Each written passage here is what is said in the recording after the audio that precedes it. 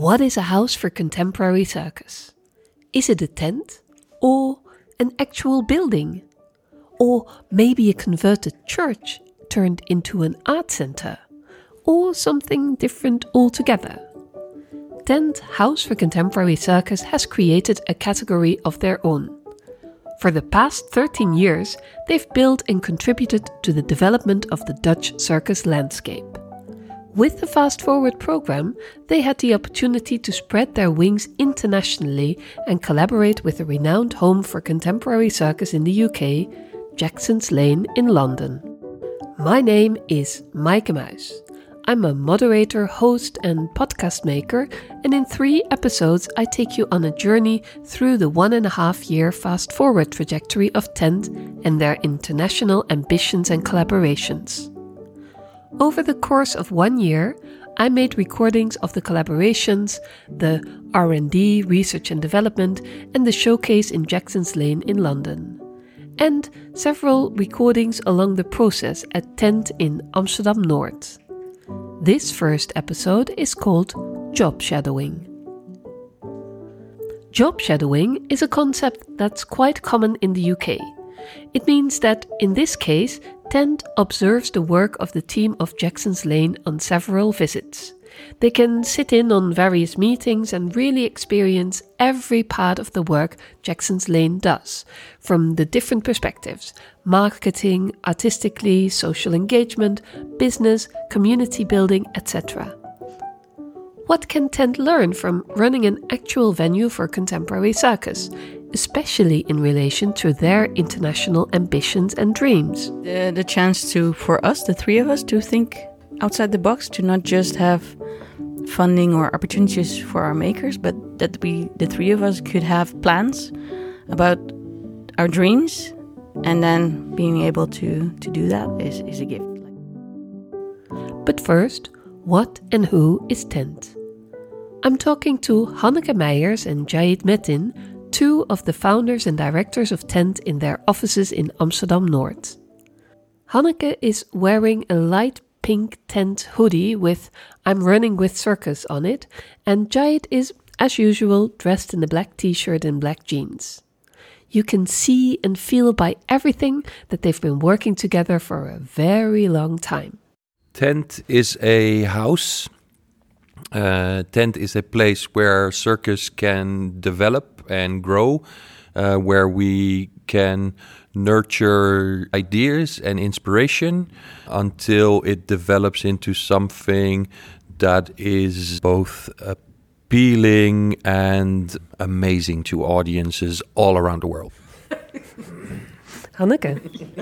Top that.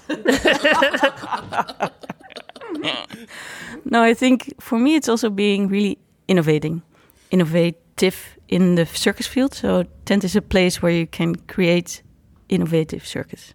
But you say it's a house. What's a house? A house is a place where you can feel at home.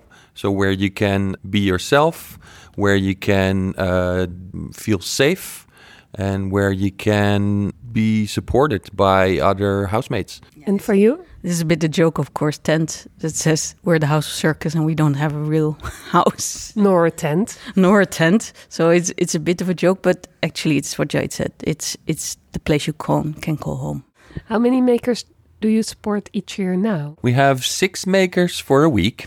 We have 1 maker for a year, and then we have a maker for 2 years, which in this case consists of 3 people. So, well, depends on how you count. Then we have the house maker, or the maker for 4 years. Next to that, we have the open stage twice a year, which contains usually 5 acts. And we have a festival. Altogether, I would say at least 10 a year. Quite a lot. And how big is the Tent team? We're with a core team of 5. And we work a lot with freelancers on the specific projects, but core team of only 5, which creates quite some pressure sometimes. When we're peaking all together, and it can feel like a pretty heavy workload every now and then. Yeah. So in order to make it more sustainable, you would like to change some things for the next 4 years? Yeah, I think we love the work that we do, but it needs to be able to continue as well for the next coming 20 years. And at this pace, we're all dead in 5 years. So let's make it a little bit more durable. Together with Rosa Boon, Hanneke and Jait form the direction of Tent. A question they get asked quite often is, why do they have 3 directors? Yeah, I think it came from our background. Like, we started, the 3 of us, on the floor as kids performing together. And even though we're totally different, I think together we are one. So this brings us the diversity within the 3 of us. And I think this is also what makes us unique and working very well. Because the moment I'm done with something, or having trouble with some funding or something, there's always somebody else who is okay with it, wants to take over, or can have a different way of thinking about it. I think it makes our jobs easier, and it's of course because we know each other for a long time. Yeah, you know each other for more than 30 years, right? Yeah, I think I was 12 when I met Rosa and Jait, so it's really nice. And to be honest, I don't think we changed that much in working together. It's actually since you're 12 till now. To be honest, I think so. Yeah, we still make the same jokes. We still do the same things when we're producing something, or if we're on the floor. Or I mean, it didn't change. No. In November 2022, a delegation of Jackson's Lane was in Amsterdam to see the job shadowing from the other side. Okay, but not so good. My French is... better than mine. The French should be good too. Next to me is perfect, man. Well, I hope so. The brochure was that they still used to pay you to have residency. Rosa organized different meetings for Jackson's Lane to sit in with, such as this meeting with somebody from the Amsterdam City Council. We delivered a plan in collaboration with Jackson's Lane, and the idea about the plan was to actually focus on 3 parts of the development of Tent in an international context, all related to collaborating with the UK, with the first part being learning about how to run an actual house for contemporary circus, so a physical house, because that is a bit the dream for Tent in the further future, to have a space in Amsterdam, preferably in the north, where we can both present, train, have residencies, have young people taking classes. So really build a proper house for the circus, for the development in a larger sense.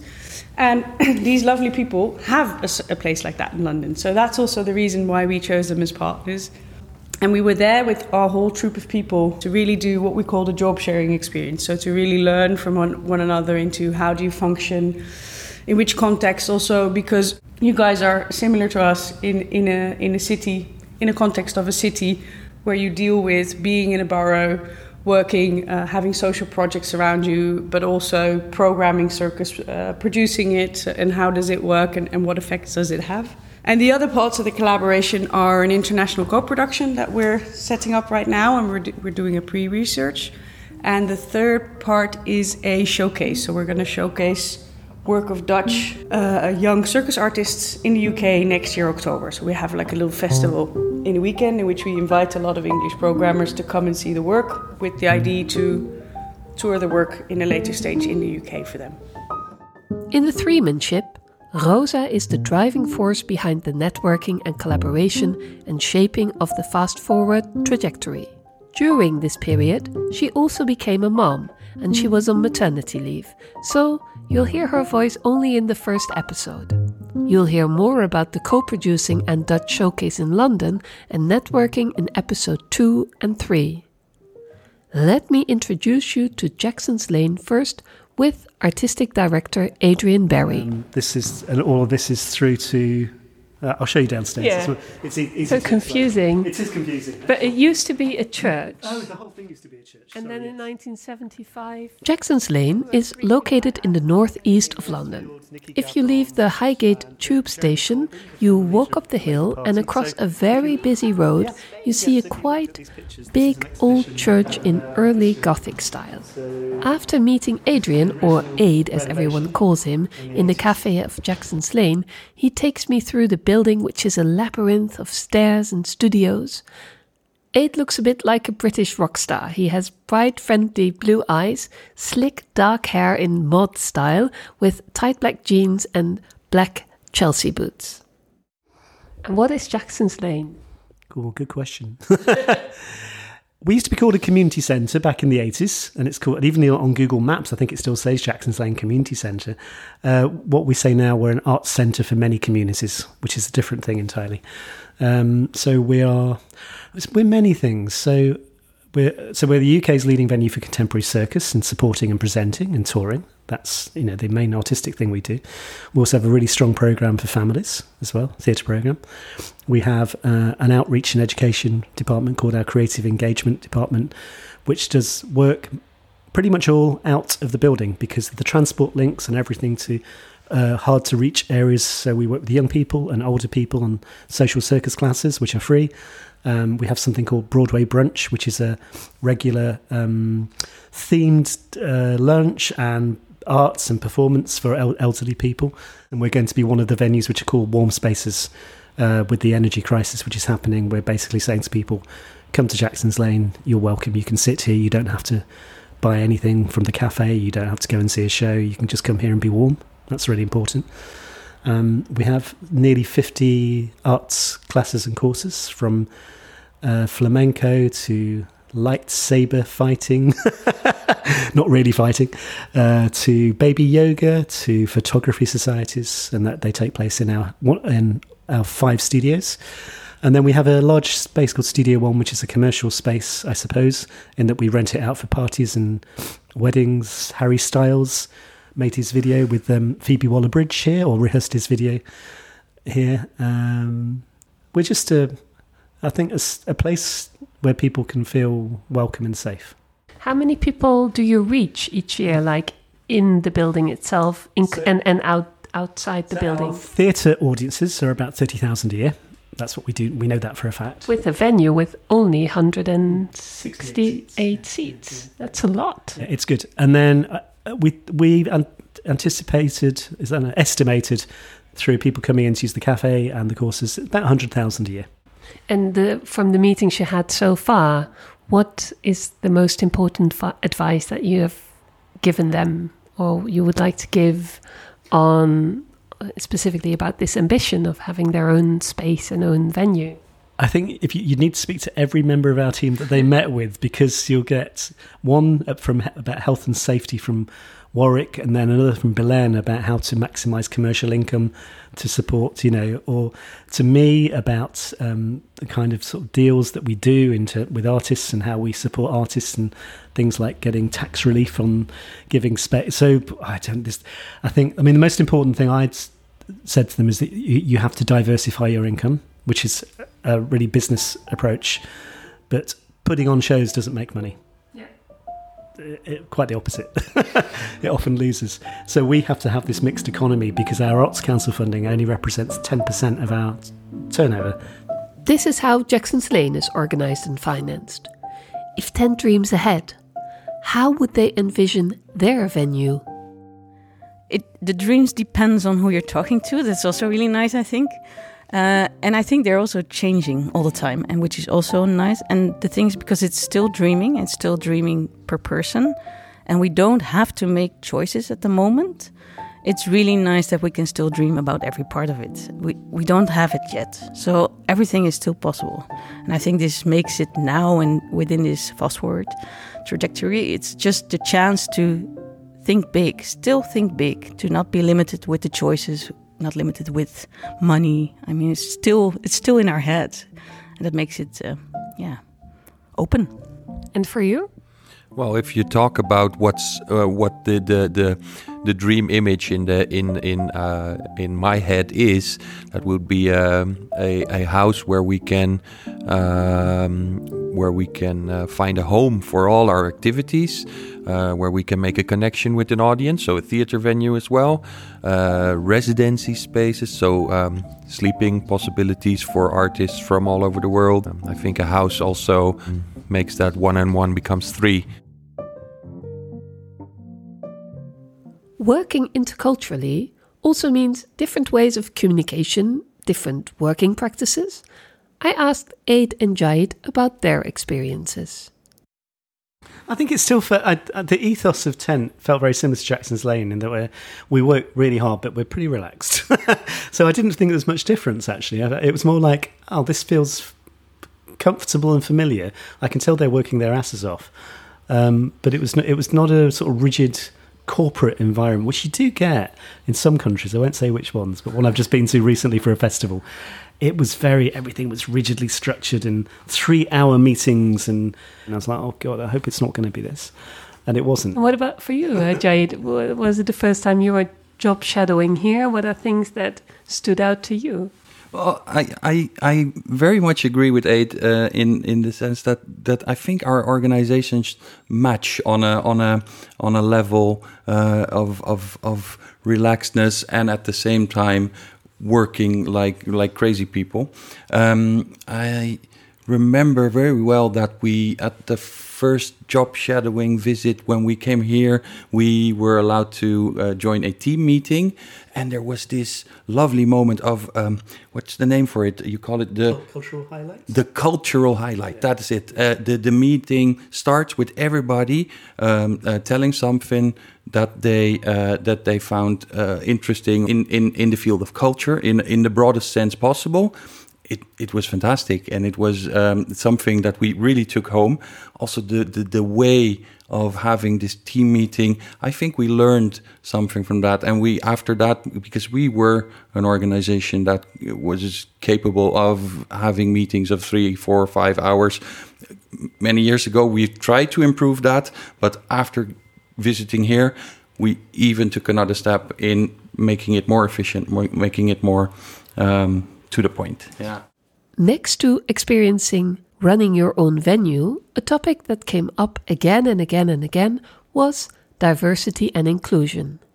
It's such a key topic if you're working with a venue in the UK. Just consider diversity in its broadest sense. Yeah, I really do. I used to be quite narrow-minded, thinking it's all about skin colour.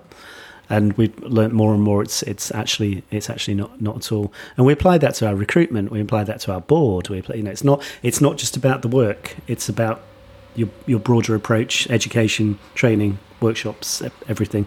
So it's not just about what's being performed.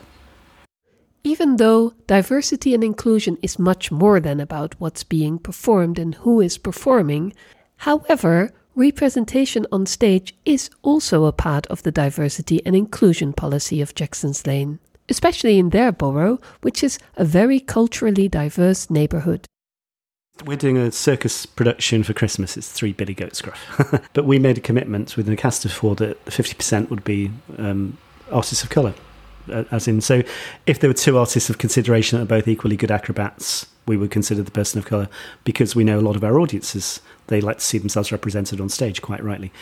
But sometimes for international work, it's difficult. We're not going to turn the work down because it's not diverse enough. But similarly, I don't know about the diversity of the people in the Dutch Circus Showcase. I don't know their sexuality. I don't know their gender, how they identify, if they have disabilities. So a lot of socioeconomics. A lot of diversity is invisible. So it's not for me to say, oh, it's not very diverse. It's not our position to make assumptions of who artists are. And Jade, you just said that you got a different view on diversity and inclusion through job shadowing and collaborating with Jackson's Lane.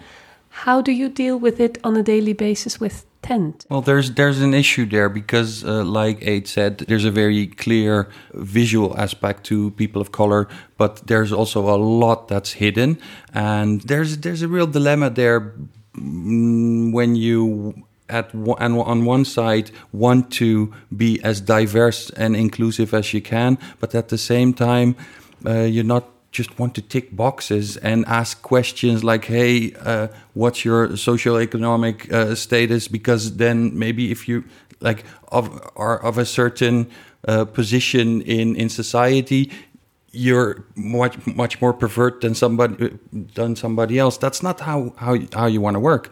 It's the artistic element that you bring that should be leading. At the same time, if that always prevails, you might miss a whole range of interesting people that are also very important. What has it meant for you personally, also being of Turkish descent, right? Born and raised in the Netherlands.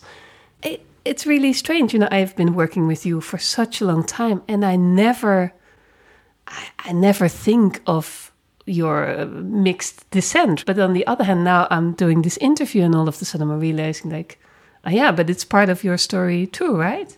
That's correct. Yeah. And in the past, I used to visit the youth circus when I was young, and then this topic of cultural diversity was very new and very upcoming, and it happened that I was pushed forward.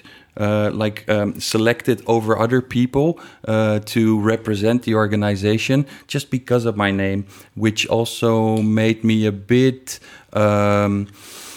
hesitant and not always so comfortable with the topic because it's very easy to resort to cultural diversity, and my name ticks a box. So that on a personal level makes it sometimes extra complicated. With intent, I think we are at the point that we have always found it an important topic, but we are at the point that we are ready to really make a difference and maybe force a movement by putting an extra focus on this element in our selection procedure. So there's awareness and there's a will to make a change. And that's also on a personal level something that changed within me.